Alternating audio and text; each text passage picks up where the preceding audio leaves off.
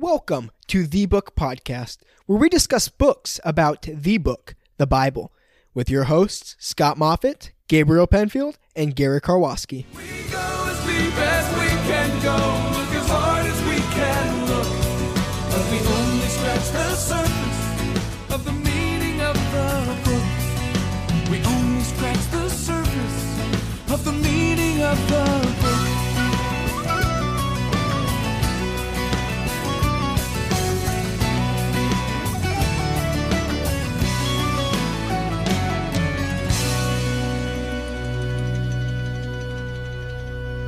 Welcome to the 24th podcast of the book.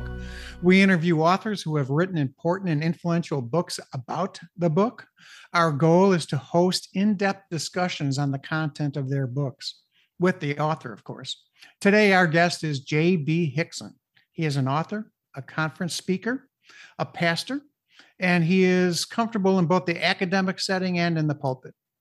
He is recognized as an expert in systematic theology and eschatology. JB's educational background is extensive. He holds a BA from Houston Baptist University, a THM from DTS, and a PhD from Baptist Bible Seminary. JB has authored many books, including Getting the Gospel Wrong and the Gospel Unplugged, The Great Last Days Deception, What Lies Ahead, and he co-authored Freely by His Grace. Today, we explore his newest series of books entitled Spirit of the Antichrist, Volume 1 and 2. Currently, JB pastors Plum Creek Chapel in, is that Sedalia, Colorado? Is that correct? That's right. You got it. And he has his own personal ministry, Not by Works. He is supported by his wife, Wendy, with whom he has had 6 children and a grandchild. And today I am your host, Scott Moffitt, and I'm joined by Gary Karwoski, retired pastor, and my grandson, Gabriel Penfield. Let me begin by saying, JB, this was a very disturbing read. But one, I believe, underscores what I already knew to be true. So my first question to you, JB, is this. Why did you write this book, and why at this time? Is there something in the culture taking place that's driving your interest in this topic of the Antichrist? Well, hello, Scott and Gary and Gabe. Thanks for having me on the podcast. Really looking forward to our discussion today. So, my newest books are called Spirit of the Antichrist, Volume 1 and Volume 2. Mm-hmm. And Volume 1 came out in March. Volume 2 just came out last month. And I have been actually studying and researching the Luciferian conspiracy for over 15 years. My first book on that subject came out in 2012. And it was such, I just started going down the rabbit hole, just kind of gotten into it, and really thought it was such an urgent topic that I wanted to get something out there in print from a biblical dispensational perspective. But then continued to study and research, and it's just been exhaustive as I've literally traveled the country and done deep research into many, many topics. And so we set out to write the book, and as I kind of started working on it, it just became clear pretty early on that it wasn't going to fit in one book, so we turned it into 2. And I just feel like we have to follow the admonition of our Lord, who rebuked the first century Jewish leaders for not discerning the signs of the times. We don't want to make that same mistake. So as I look around and see the stage being set for the soon coming of our Lord, I just feel like it's more important than ever for people to understand the cosmic battle that's going on between Satan and God in this struggle for control of the created realm. Sure. Yeah, going back to your ministry, notice Not by Works. Could you explain why you named it Not by Works? What does that mean and the importance of that? Yeah, you bet, Gabe. So our primary ministry is Not by Works Ministries. We've been around since 1999. Our passion is the clarity, accuracy, and urgency of the gospel. And our name comes from Titus 3:5, not by works of righteousness, which we've done, but according to his mercy, he saved us. And so we've always had this as an auxiliary part of our ministry. When I was teaching full time, I spent 12 years in academics and also have been in pastoral ministry. Right now, I'm the lead pastor at Plum Creek Chapel in the Denver, Colorado area. and in Sedalia, as Scott mentioned earlier. But Not by Works Ministries really is keeps us busy. We still travel and do a lot of speaking. We have do a lot of interviews, do a lot of conferences, writing, DVDs, things like that. And so, sometimes people ask me, Gabe, why are you so interested in end times Bible prophecy? It doesn't seem like that fits with your passion on soteriology, the clarity, accuracy, and urgency of the gospel. Well, in my mind, they fit like a glove, because that third component there, clarity, accuracy, and urgency, certainly the imminent return of our Lord at the rapture creates urgency. And I think more than ever before, people need to hear the gospel and understand that only through faith alone in Christ alone can you be saved. Yeah, let's talk about the seriousness of the book. One of the things that we observed was there's no endorsements in front of the book by other fellow theologians. So I'm wondering if there was a reason for that. Is the book too controversial, too dark, too disturbing for other theologians to say, hey, we like this guy, J.B. Hicks, and yet I know other eschatologists quote you? Yeah, no, thanks, Gary. No, it is a heavy book, to be sure. But the reason we didn't put endorsements in the front like we usually do, this was our 10th and 11th books, and it was simply a pragmatic reason. With everything that's gone on with the pandemic and the election and just the Great Reset and the transhumanism and all the stuff that we get into in the books, I just felt like the time was short, and it takes about 90 extra days to complete the book, get it completely finished and typeset, sent off to all of my colleagues and friends, give them time to read it, and then have them make an informed endorsement. And I just didn't want to take the 90 days. So it's certainly been endorsed. We've been on Olive Tree Ministries, David Fiorazo, Stand Up for the Truth, Lamb and Lion Ministries, and many others. But it's, we just left out the endorsements. So. Okay, that's fair. If you had called us, we would have endorsed the book. Yeah. well, next time. There you go. Okay, this book is entitled Spirit of the Antichrist. 1 John 2:18, the apostle states that many antichrists have come. How does the spirit of the Antichrist differ, or if it doesn't tell us, from the Antichrist who is to manifest himself? Yeah, so the key passages that serve as the premise for the book, as you mentioned, come from 1 John. 1 John chapter 2, the one you quoted, tells us that even though one Antichrist, capital A, is coming, even now many Antichrists have come. But then the correlating verse is in chapter 4, verse 3, where John tells us, this is the spirit of the Antichrist, which you have heard was coming, and is now already in the world. And so the approach that I took in this 2-volume series was to say, look, we know a lot about the Antichrist. The Bible has a lot of real estate that deals with that future man of sin, the son of perdition. It tells us a lot of his characteristics, the types of things that he will do, the roles that he will play in that final 7-year tribulation.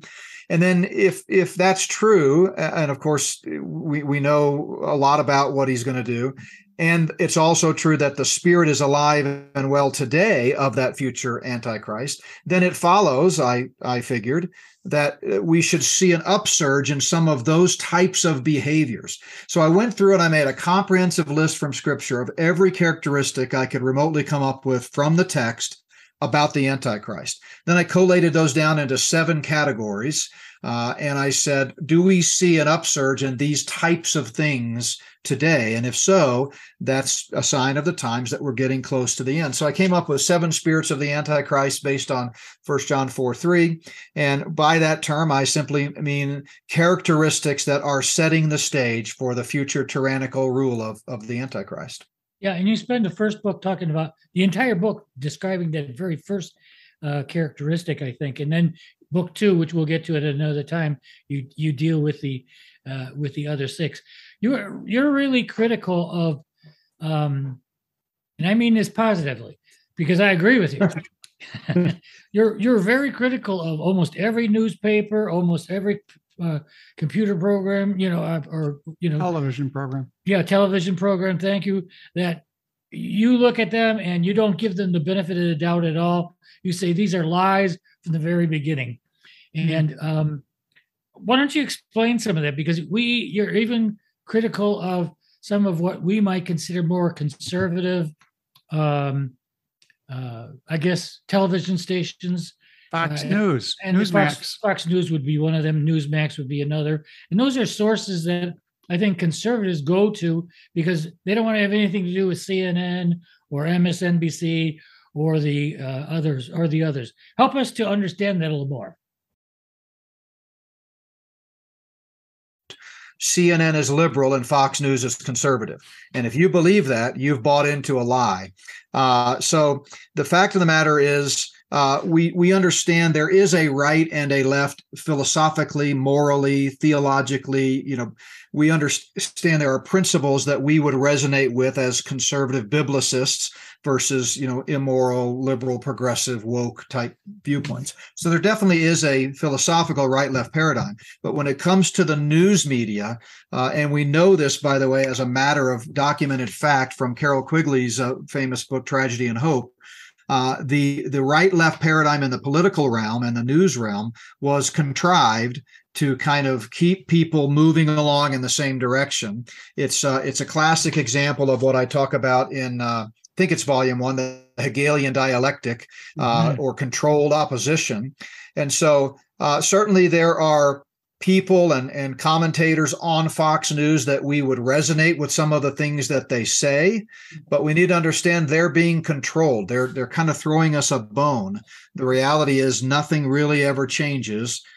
Depravity is a degenerative disease. It doesn't get better with time. And as Paul warned in 2 Timothy 3:13, things are getting worse and worse. So do you get any pushback on this when you talk about these things publicly? Do you ever get people angry at you?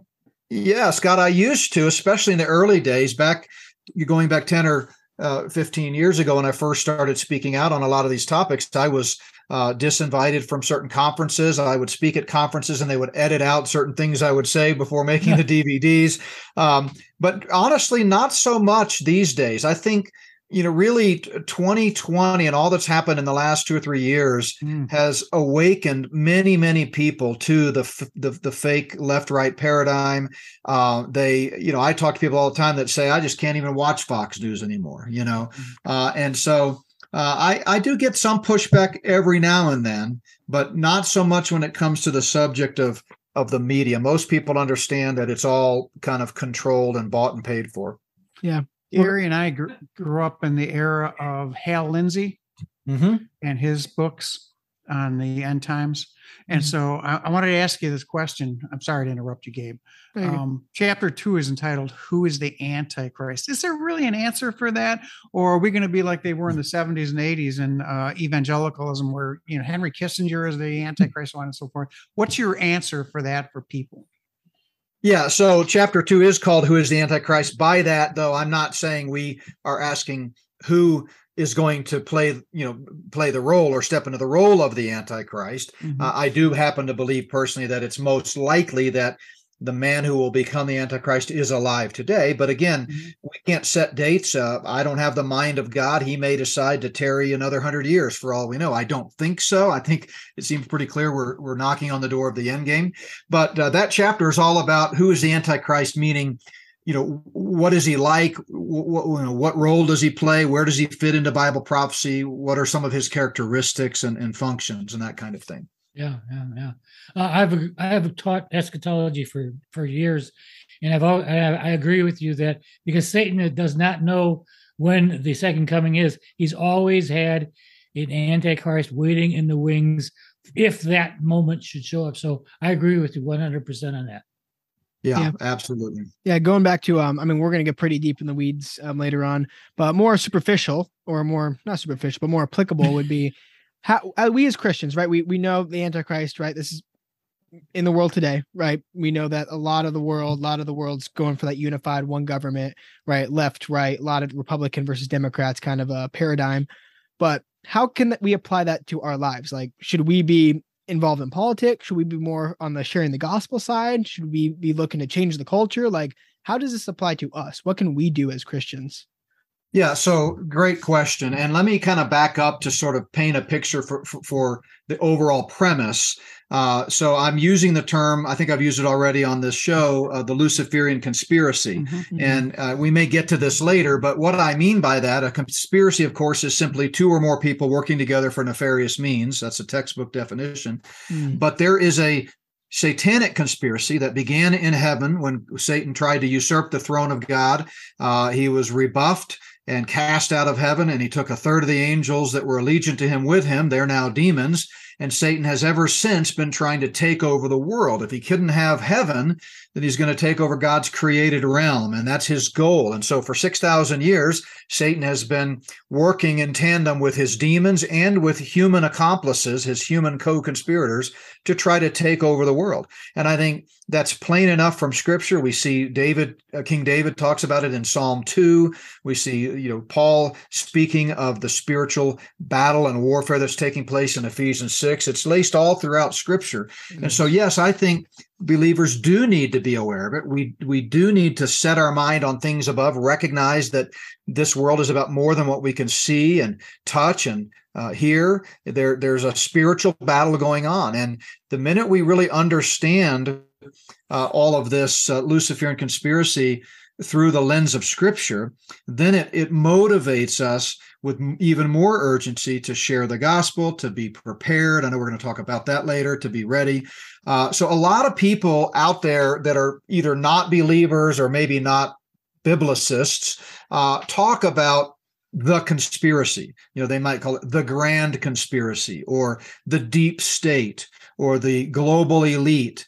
And there's tons of literature out there. I have bookshelves full of books that I've read in my research over the last 15 years. But I think what distinguishes what we're trying to cover in this 2-volume series is that we understand the conspiracy through the lens of Scripture. The Bible is our only standard for our beliefs, attitudes, and practices.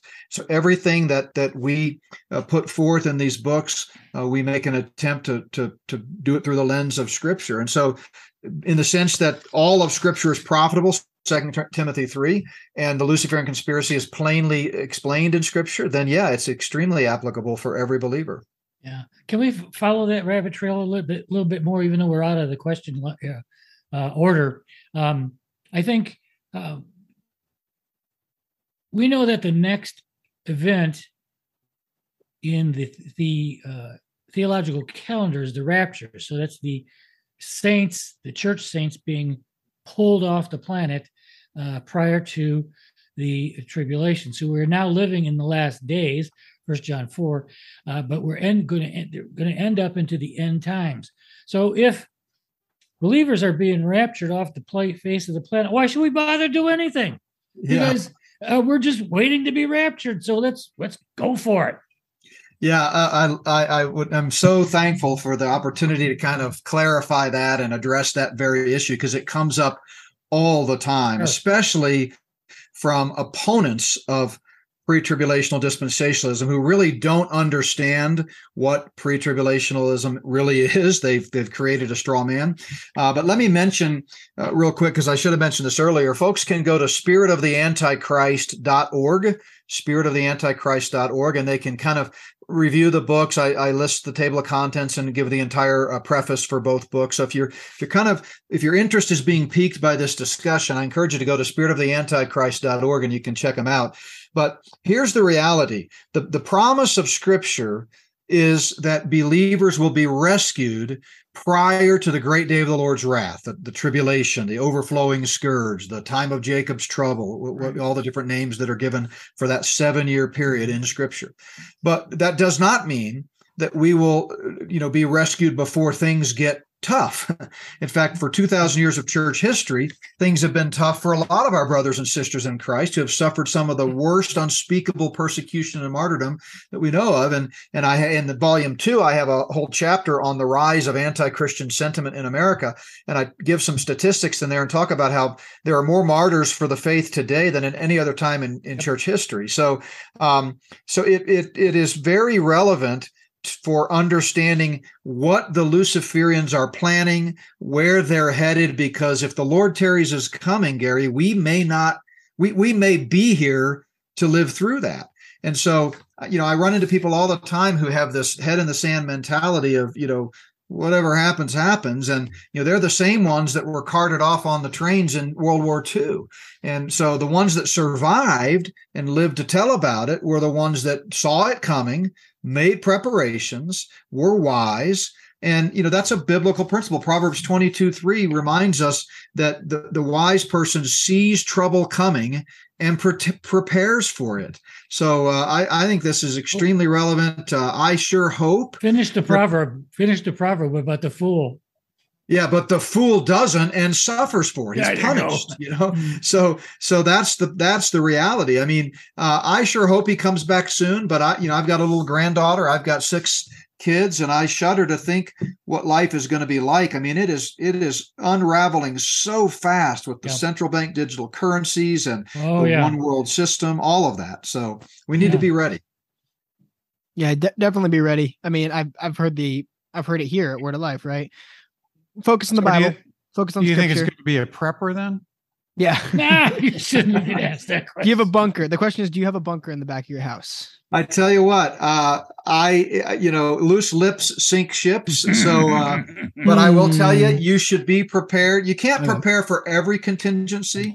But I did a video series. It's available on our streaming.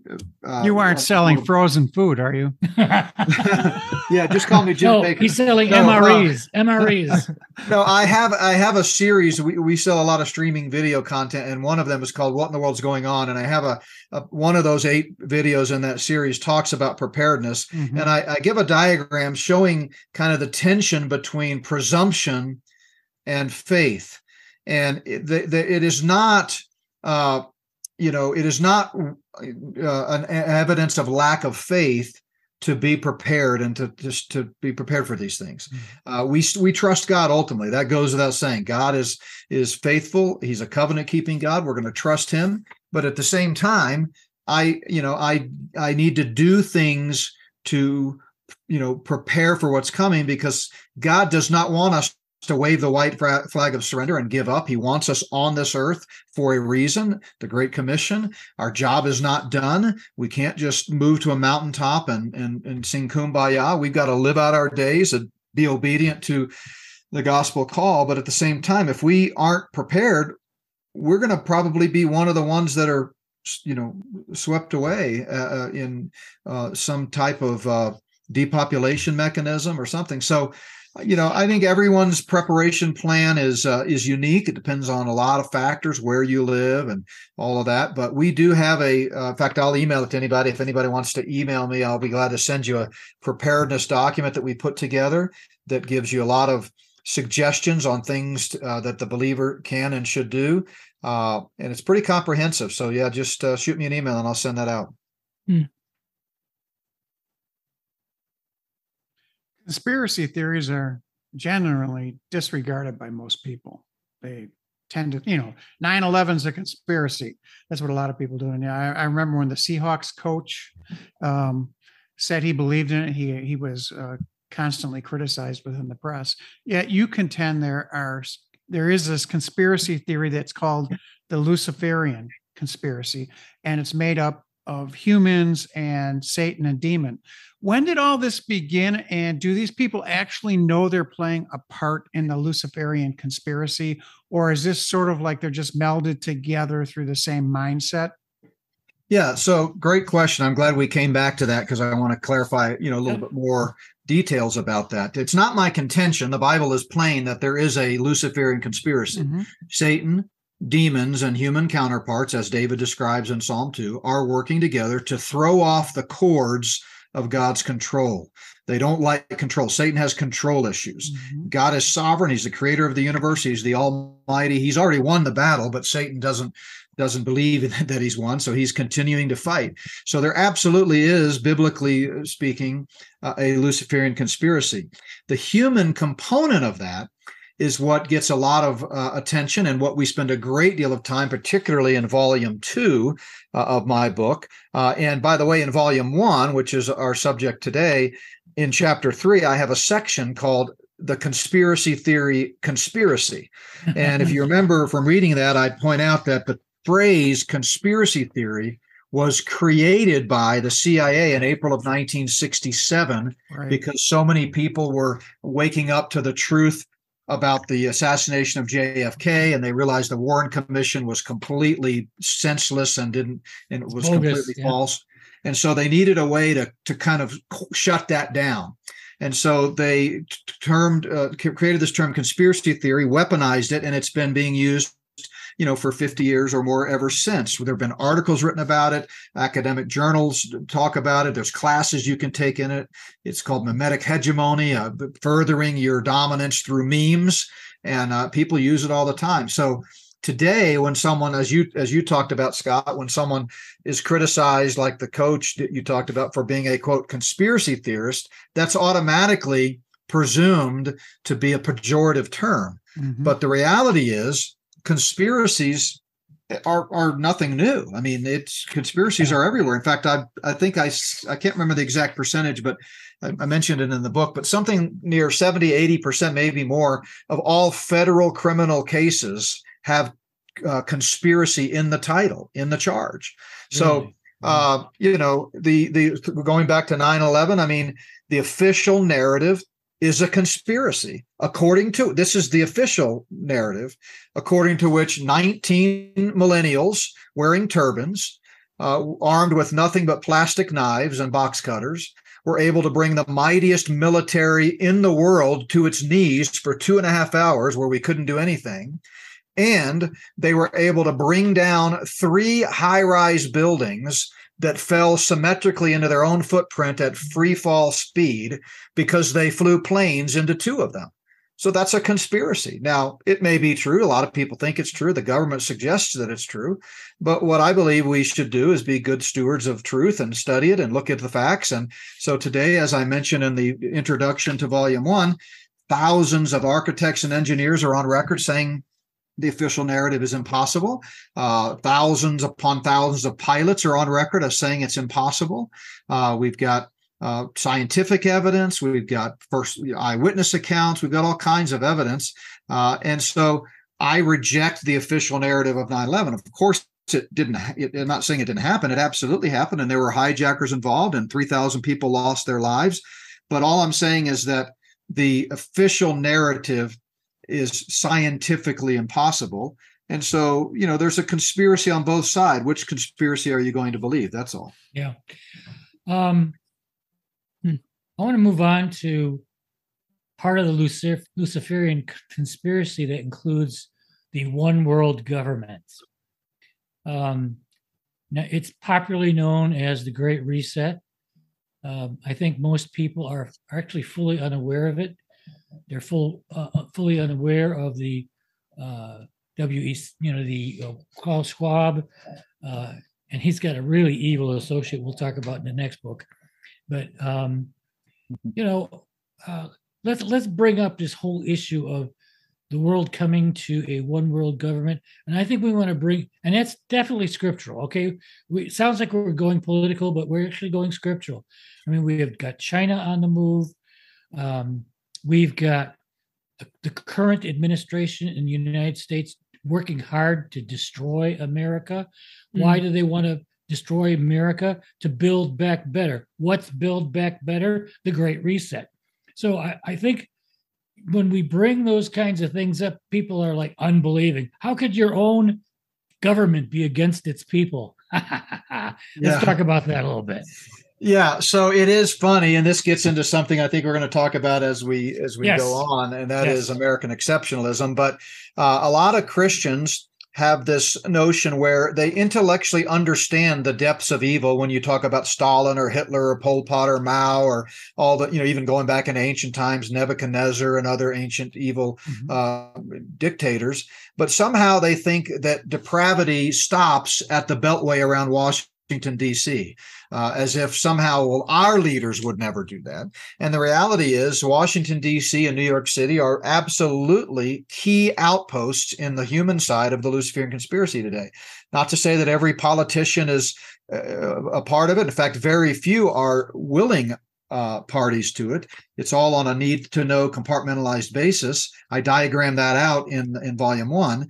But clearly, this notion that that somehow our political leaders are immune, or even worse, it's when people say Republicans in particular are immune to depravity. I just think that's naive. A lot of Republicans say, "Oh, only Democrats cheat in elections. Only Democrats would rig elections."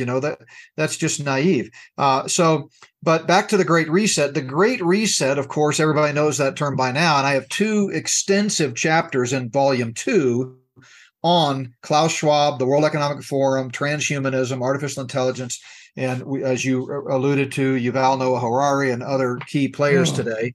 What has happened is the Luciferians have been talking about the 2020s for almost 100 years as the target date to roll out the one world system politically, religiously, and economically. Now, it doesn't mean it's going to happen. God is the ultimate arbiter of the timetable, but we know from their own writings that this has been their plan for almost 100 years. And I talk about that in Volume 2 in a chapter called the Luciferian Timetable, and I document it. So right now, the pandemic, which was pre-planned for 22 years, I give something like 16 smoking gun evidences of that in Chapter 9 of Volume 1, was intended to kind of push them toward the goal line. And it worked in many, in many regards from their perspective. In fact, in their own writings, they talk about how they were so surprised at how easily it went over that they've upped their timeline. So instead of 2030, they're now hoping 2025 to 2028. So again, it doesn't mean that they're going to succeed. I'm not suggesting the end of the world is coming, but I just telling you that's their plan. And so the Great Reset and Klaus Schwab are kind of at the tip of the spear right now. I kind of call it mission control in the book. And I'm not suggesting he's the Antichrist or anything like that, but clearly they see an opportunity to accomplish things that they have been talking about for decades, and really longer than that in the grand scheme of things, but in our lifetime for decades. So they're chomping at the bit. They really believe that it can be rolled out. They're talking about the central bank digital currencies and how that'll be a way to track everyone. It's right out of Revelation 13, where you can't buy or sell without the government's permission. They're talking about vaccine passports for international travel. So lots going on that seem to be setting the stage for the picture that the Bible paints of the tribulation period.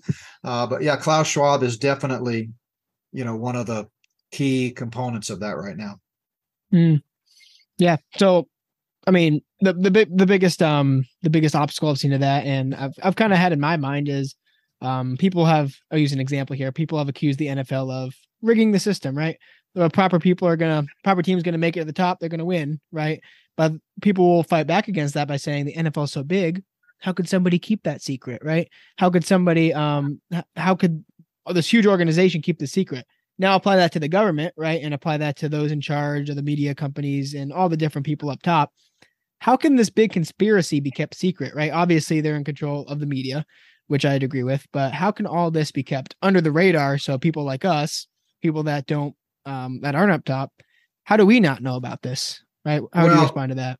Great question, man. You guys are asking some outstanding questions. I wish everybody would ask these questions, because these are the things that matter most. So first of all, I would say that the premise is not correct. It is much, much easier to keep a secret than people realize. I mean, just look at the atom bomb project, Manhattan Project. Manhattan Project, yeah. Thousands upon thousands of people were in on that, and nobody knew.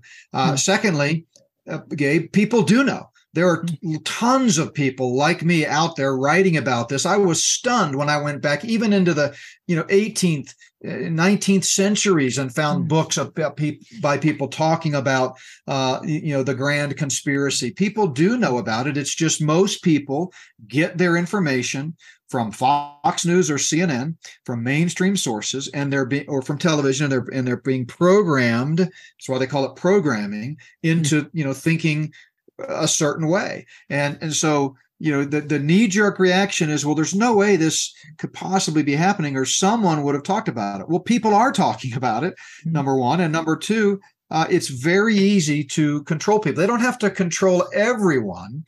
They just have to control certain people, which is easy to do, certain politicians, just like they don't have to rig every election. They only need in our electoral college system to rig certain districts, and it can turn an entire election. So, this is something that's well documented. I outline it, very in great detail in both volumes. But I don't think it's that complicated, really. You just talked about rigged elections, and we're going through that again, the whole scenario in Arizona. Yeah. And I believe in Rhode Island and in Pennsylvania. People are complaining that the elections have been, rigged. So my question is, what difference does it make if I vote? And should I be involved in politics? Should I, do what a citizen is expected to do in our culture and seems to be something that's required by Scripture? And, Paul claimed his citizenship, so there's got to be something worthwhile about it. But can you flesh that out a little bit? Yeah. So another great question, Scott. And so I'll preface it by asking you a question. Would we be asking this question if we were believers living in Iran or North Korea or China or even Costa Rica? My good friend, the late, I'm having a brain freeze, but he's from Liberty. He just passed away. Yes. Yeah. Ed Falwell. Yeah. What is it? That what, the president of Liberty? No. Ed. His name's Ed. He was the head of the theological department there. Yeah. Anyway, our listeners, last month. Yeah. Yeah, our listeners know who he is, but I've shared the platform with him many times, done conferences together across the country, and he gave a great answer. I think I state this in one of the two books. He said, every time we do Q&As after an eschatology conference, the first question is always, where is America in Bible prophecy? And he goes, I've done eschatology conferences in many dozens of countries across the world, and I never get that question. No one in Brazil ever says, where's Brazil in Bible prophecy? So America just has this sense of this misguided view of Romans 13 and this misguided view of civic involvement. But back to your question, should believers vote? I've answered this hundreds of times. I give the same answer every time.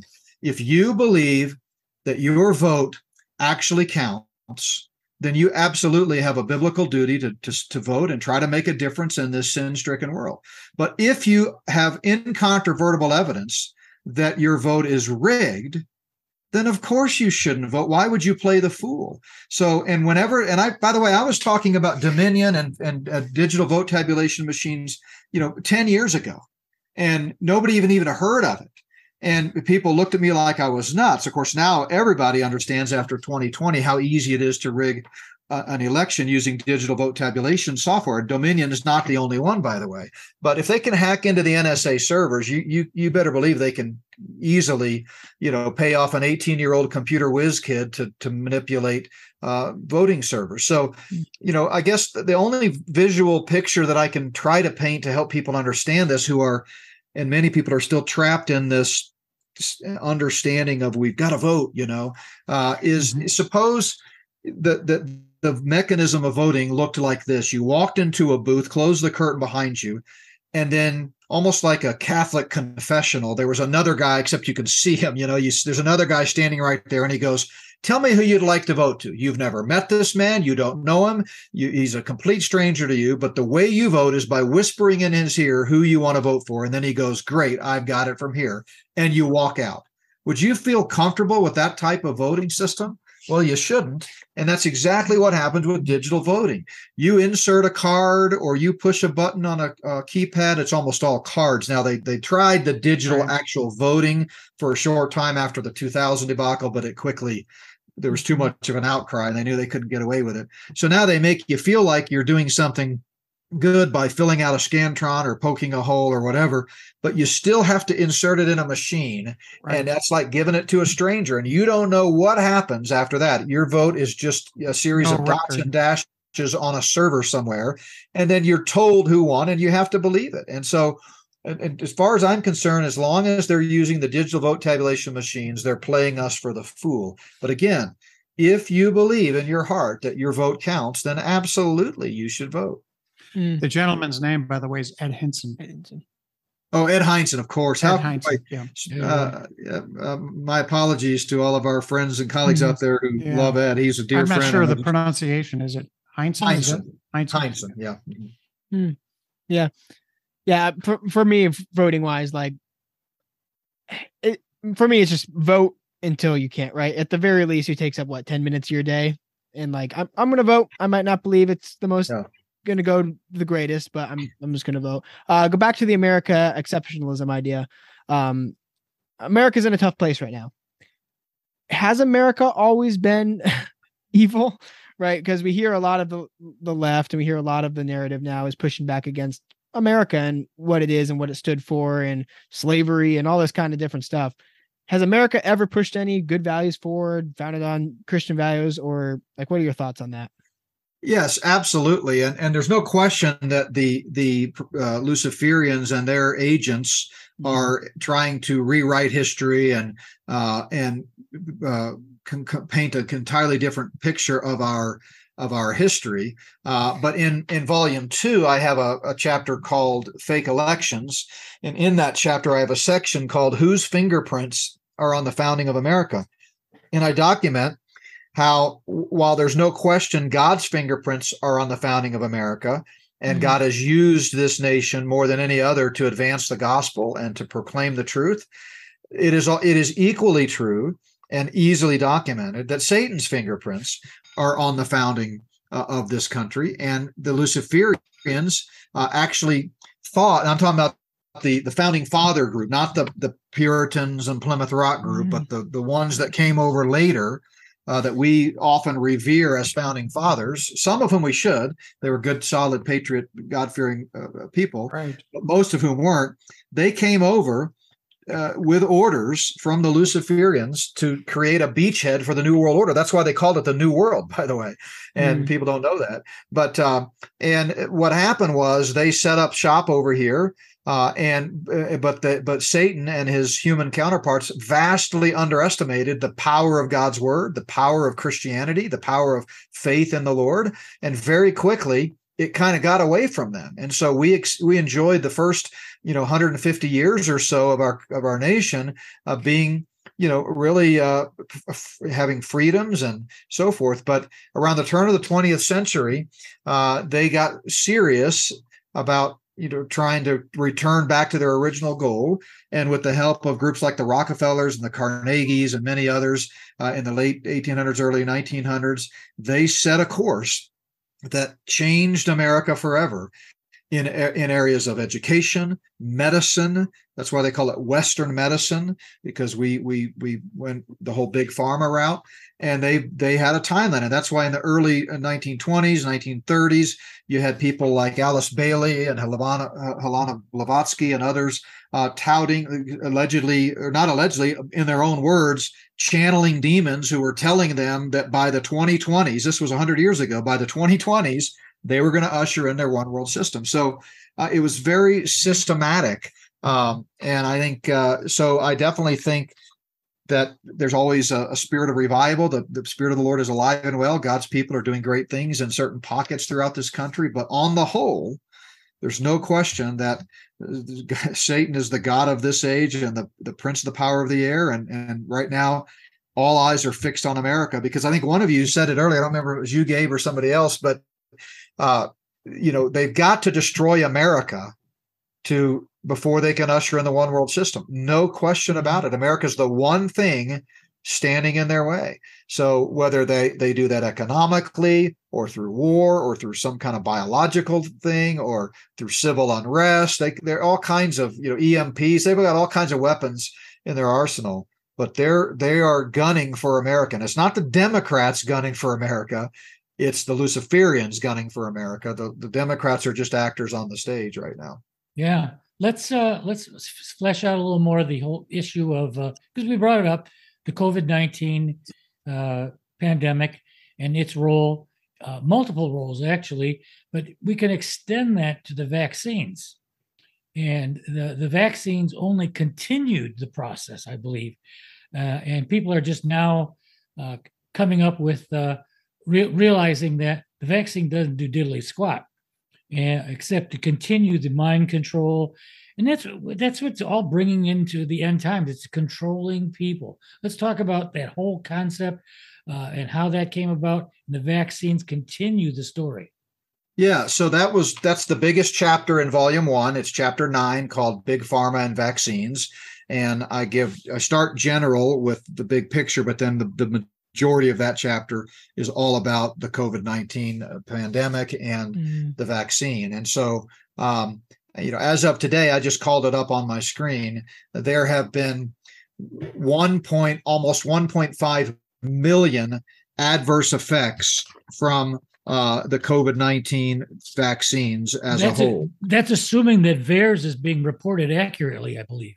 Correct. And by the way, when people try to debunk that and say, oh, well, that's just VAERS, don't forget, VAERS is run and accountable to this by the CDC and the FDA jointly. So this is a government, operation, and I talk about that. Oh, you can trust it then. Yeah. So my point is, sometimes the people think of it as a private organization and they just dismiss it because, oh, that's just a quote conspiracy. No, this is the government's own data. And by comparison, since the VAERS system started, and for those who may not know, VAERS stands for Vaccine Adverse Event Reporting System, and it was established, to try to track side effects and problems with vaccines. Since it started in 1990, there have been a total of 2.36 million adverse effects. 1.47 of those have been since COVID came out and related specifically to COVID. So the numbers are exponential. There have been 42,000 deaths total since 1990 reported as a result of the vaccines total, but 32,000 of those are from the COVID vaccine. Yeah. I mean, you can't make this stuff up. And as you said, there was a Harvard study or study sponsored by Harvard done years ago that showed that really only 10% of adverse effects actually ever get reported. So the numbers are probably much worse than that.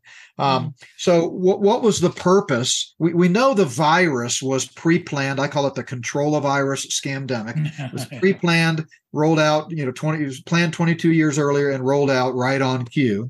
But what about the vaccine? Well, I believe it's two-pronged, both of them relating to depopulation. So there's two aspects to depopulation, or not depopulation, population control. Okay. It's the vaccine is all about population control. And there's two aspects to that: depopulation on the one hand, and that's why we're seeing so many deaths and injuries and infertility and things like that. But the other is population control in the sense of tracking.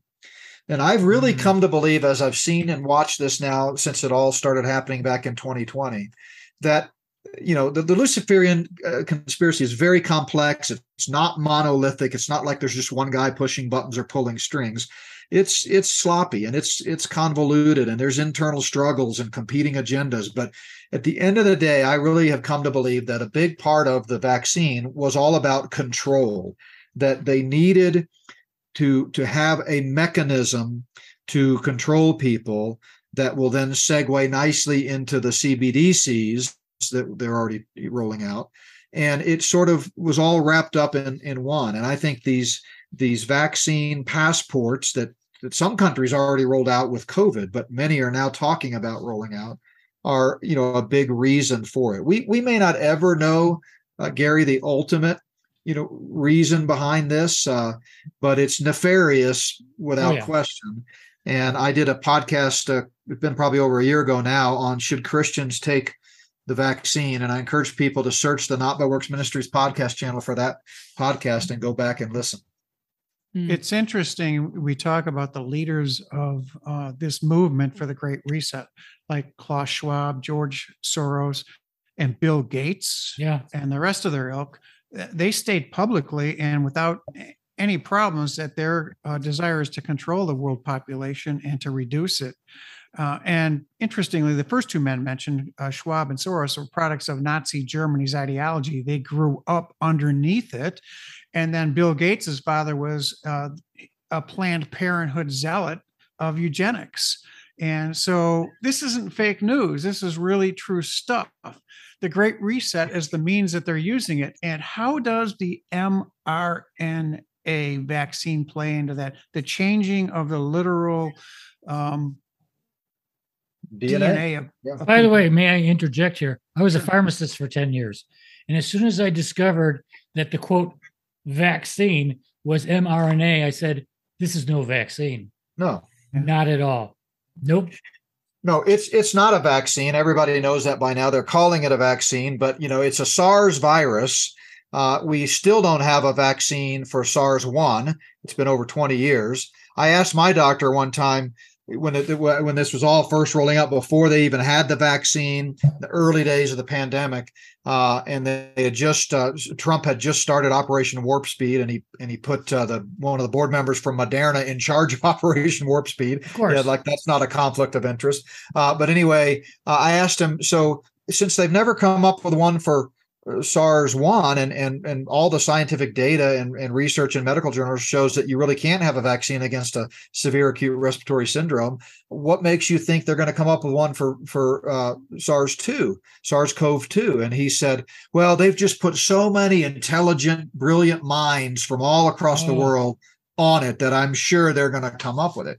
Well, that's naive. The reality is it was an intentional thing. I call it a gene editing bioinjection. It's not really a vaccine.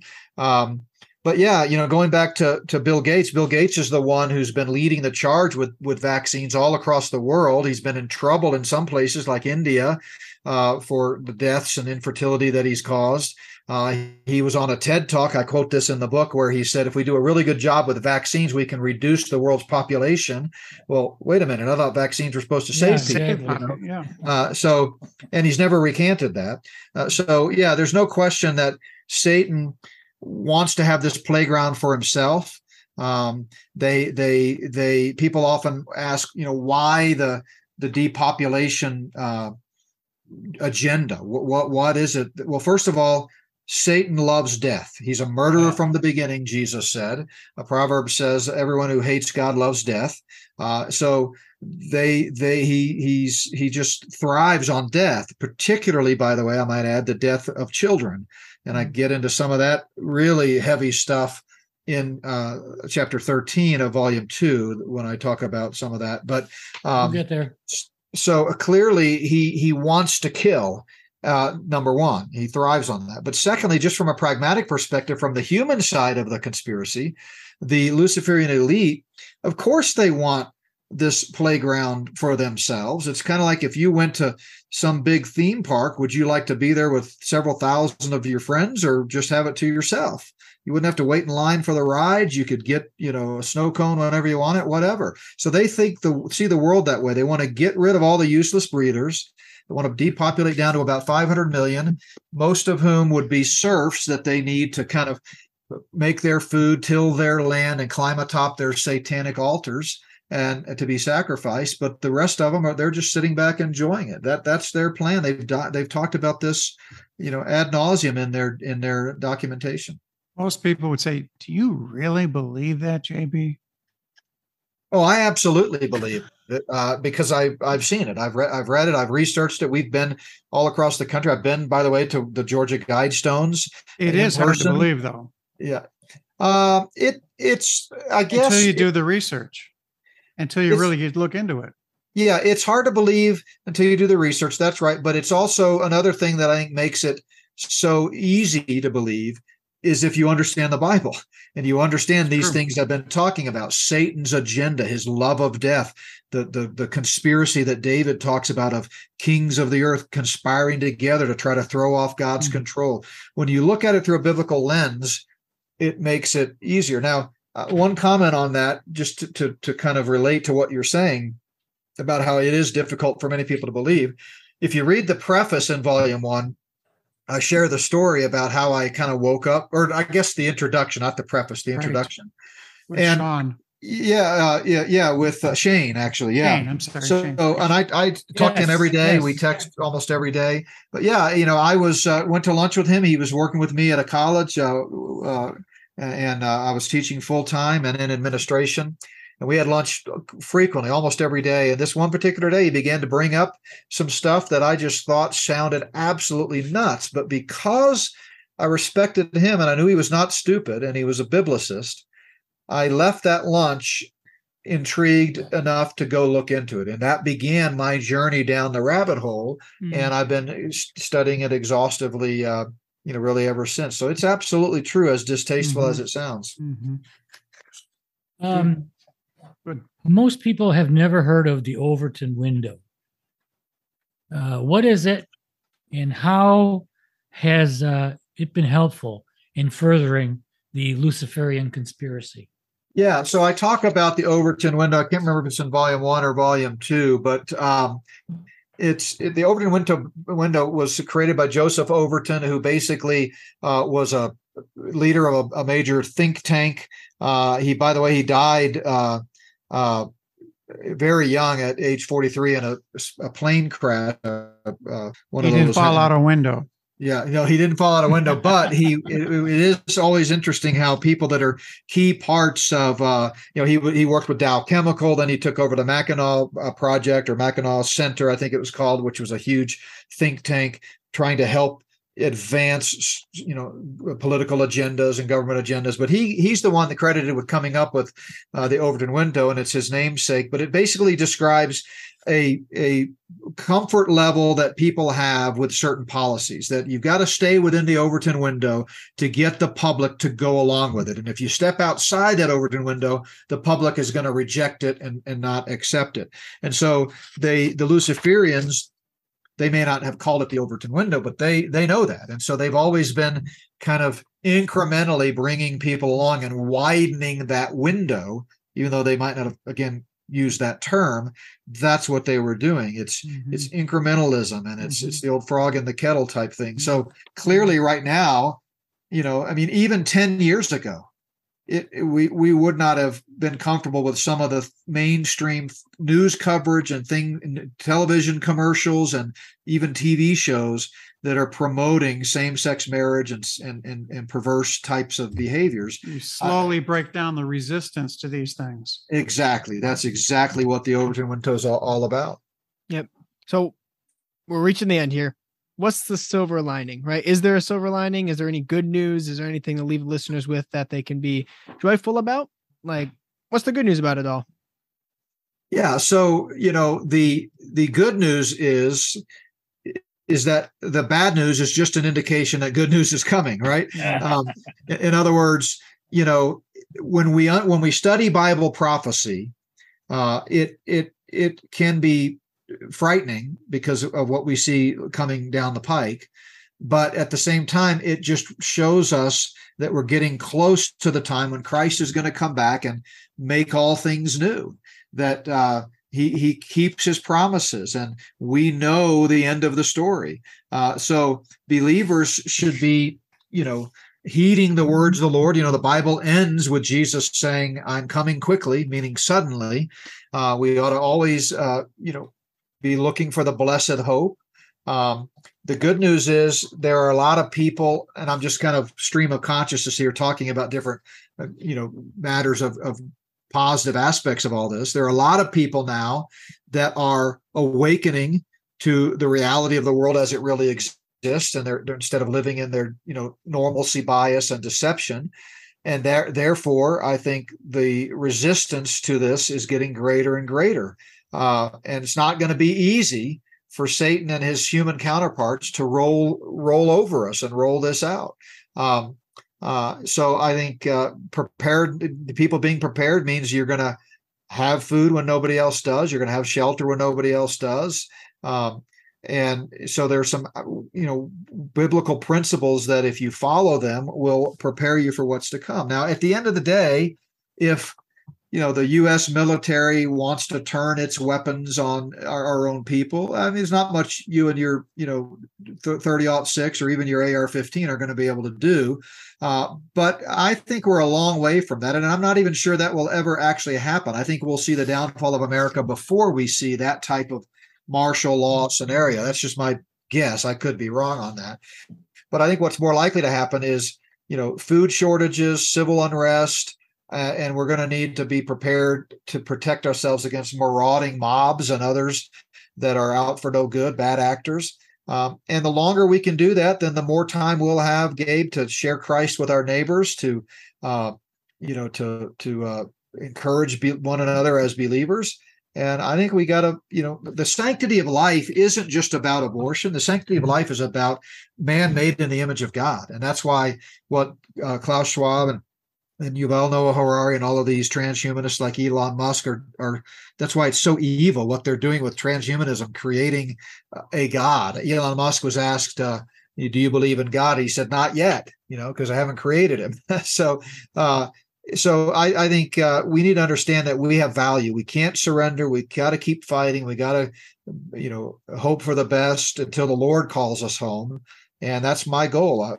We've raised our kids that way. Most of our kids in the last 15 years were raised on this stuff. They're more conversant in it than most people, but they understand they're going to live out their lives, do the next thing, but at the same time, have a perspective that, if something happens, it won't catch them off guard. Let me say that in your last chapter, you give 20 reasons or ideas on how to approach all this information, understand it, and apply it. So I think that was very good, and our readers should know that, our listeners should know that, and your readers should know that. That in both books. Yes, you do. In both books, I kind of repeated it. In volume 2, I edited it a little bit, but it answers the question: why do all of these things matter? And I think it's worth reading because it does matter. It does matter. I think the problem is for many of us, especially guys my age and Gary's age, is that we look back to growing up in the 1950s and 60s, which was kind of the height of American power and exceptionalism, if you want to call it that, in the world. And you have a really a wonderful view of life from those times. Sure. And that's gone, and we wonder what the future holds for our children. And then we read in scripture of these end times, the difficulties of the one world government coming and all that. And we wonder, is this the time in which our children are going to experience that, especially our grandchildren? And we are concerned, very concerned. So give us some hope. Yeah. So I just preached a couple of weeks ago a Thanksgiving message from Colossians 3 on set your mind on things above. And it really, it impacted me. It wasn't what I was planning to preach that Sunday. I've been going through the book of Acts, and I just couldn't get my next section of Acts to come together the way I wanted it. And so about Thursday of that week, I just said, Lord, what's on my heart? What are you putting on my heart? What could be encouraging to people? And I was drawn to that passage. And here's the thing I would say that hopefully will encourage people. Think about life from the perspective of God's word. Stay in the word. See the big picture. Don't be consumed by all that's happening around us, all the economy and problems and stresses and anxieties of life. All of that's real, and you have to deal with it, and God's word will help us deal with it. But we've got to immerse ourselves in the word of God. The reason the church is in such dire straits today is because I believe most churches have abandoned the centrality of the scriptures in what they're doing. And they've certainly abandoned the study of Bible prophecy. I call that the 84% club. Most churches are part of the 84% club. And I get that from the fact that 1/3 of the Bible is prophetic. Half of that has yet to be fulfilled. That's roughly 16%. So if you're ignoring the subject of end times Bible prophecy with your churches, you pastors, and I've told them this at pastors' conferences. Just recently in October, I told a group of pastors, you are derelict in your duty if you are not addressing end times Bible prophecy. You're only teaching 84% of the Bible. They declare it to be secondary doctrine. Yeah. Well, I've told people the reason pastors don't preach prophecy is because 1, they don't think it's important. 2, they think it's divisive. And 3, they don't have a position of their own. That's right. They don't know what position to take. They have no idea. So they avoid it. But my challenge, Scott, would be this. First of all, if you're stumbling upon this podcast and you don't know the Lord, or you're not sure that you know the Lord, let me implore you to trust in Jesus Christ, the Son of God, who died and rose again for your sins. He's the only hope. if you've already placed your faith in Christ for eternal salvation, you're a believer, my encouragement will be stay in the Word. It gives perspective. It helps us see all of this happening through the lens of what God wants us to see. And, keep fighting. Don't get depressed or discouraged. There's nothing to be discouraged about. These are exciting times. I mean, this is the most exciting time to be alive, that we could be witnessing the return of the Lord. I mean, obviously it's imminent. We don't know. It could have happened 500 years ago. It might not happen for 100 years, but it sure seems like the Luciferians have conquered just about every territory they need to conquer. And at some point, I have to believe God's going to say enough's enough. Well, we want to thank you for joining us today. And my pleasure. We it was look an forward excellent to interview. meeting you the second time to discuss the second book. And we want to have a word of prayer for you. And before I do that, is there any way people can get more information from you, about you on the internet? Where can they buy your books? Anything you want to say? Yeah, so our website is notbyworks.org, notbyworks.org, and we have tons of free resources there, videos, podcasts, articles, notes, and then, of course, you can also click on our store, and that's where we have a bunch of books and DVDs and streaming video. We're phasing out the DVDs, but all of my books and some other books by like-minded believers, like we carry Andy Woods' stuff. Mm-hmm. So check out notbyworks.org. If you want to check out the book specifically, the easiest link to remember is just spiritoftheantichrist.org, spiritoftheantichrist.org. I'd be remiss if I didn't say thank you for sending us the books to review. Thank you bet. so much. It was a blessing.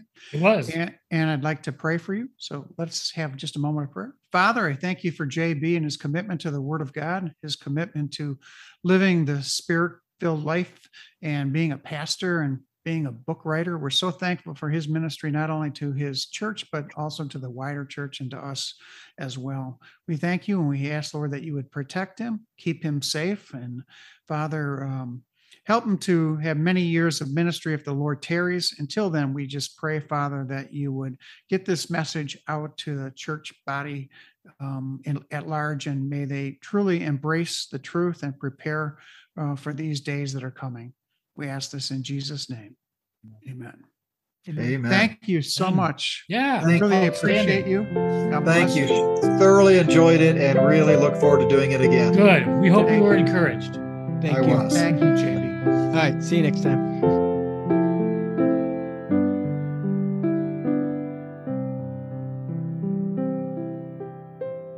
Thank you for listening to another episode of the Book Podcast. If you liked what you heard and want to support us, like, follow, subscribe on any podcasting platform, on YouTube, on Facebook, Instagram, or Twitter. Simply type in @HearTheBookPod, @HearTheBookPod. Thank you. See you next time.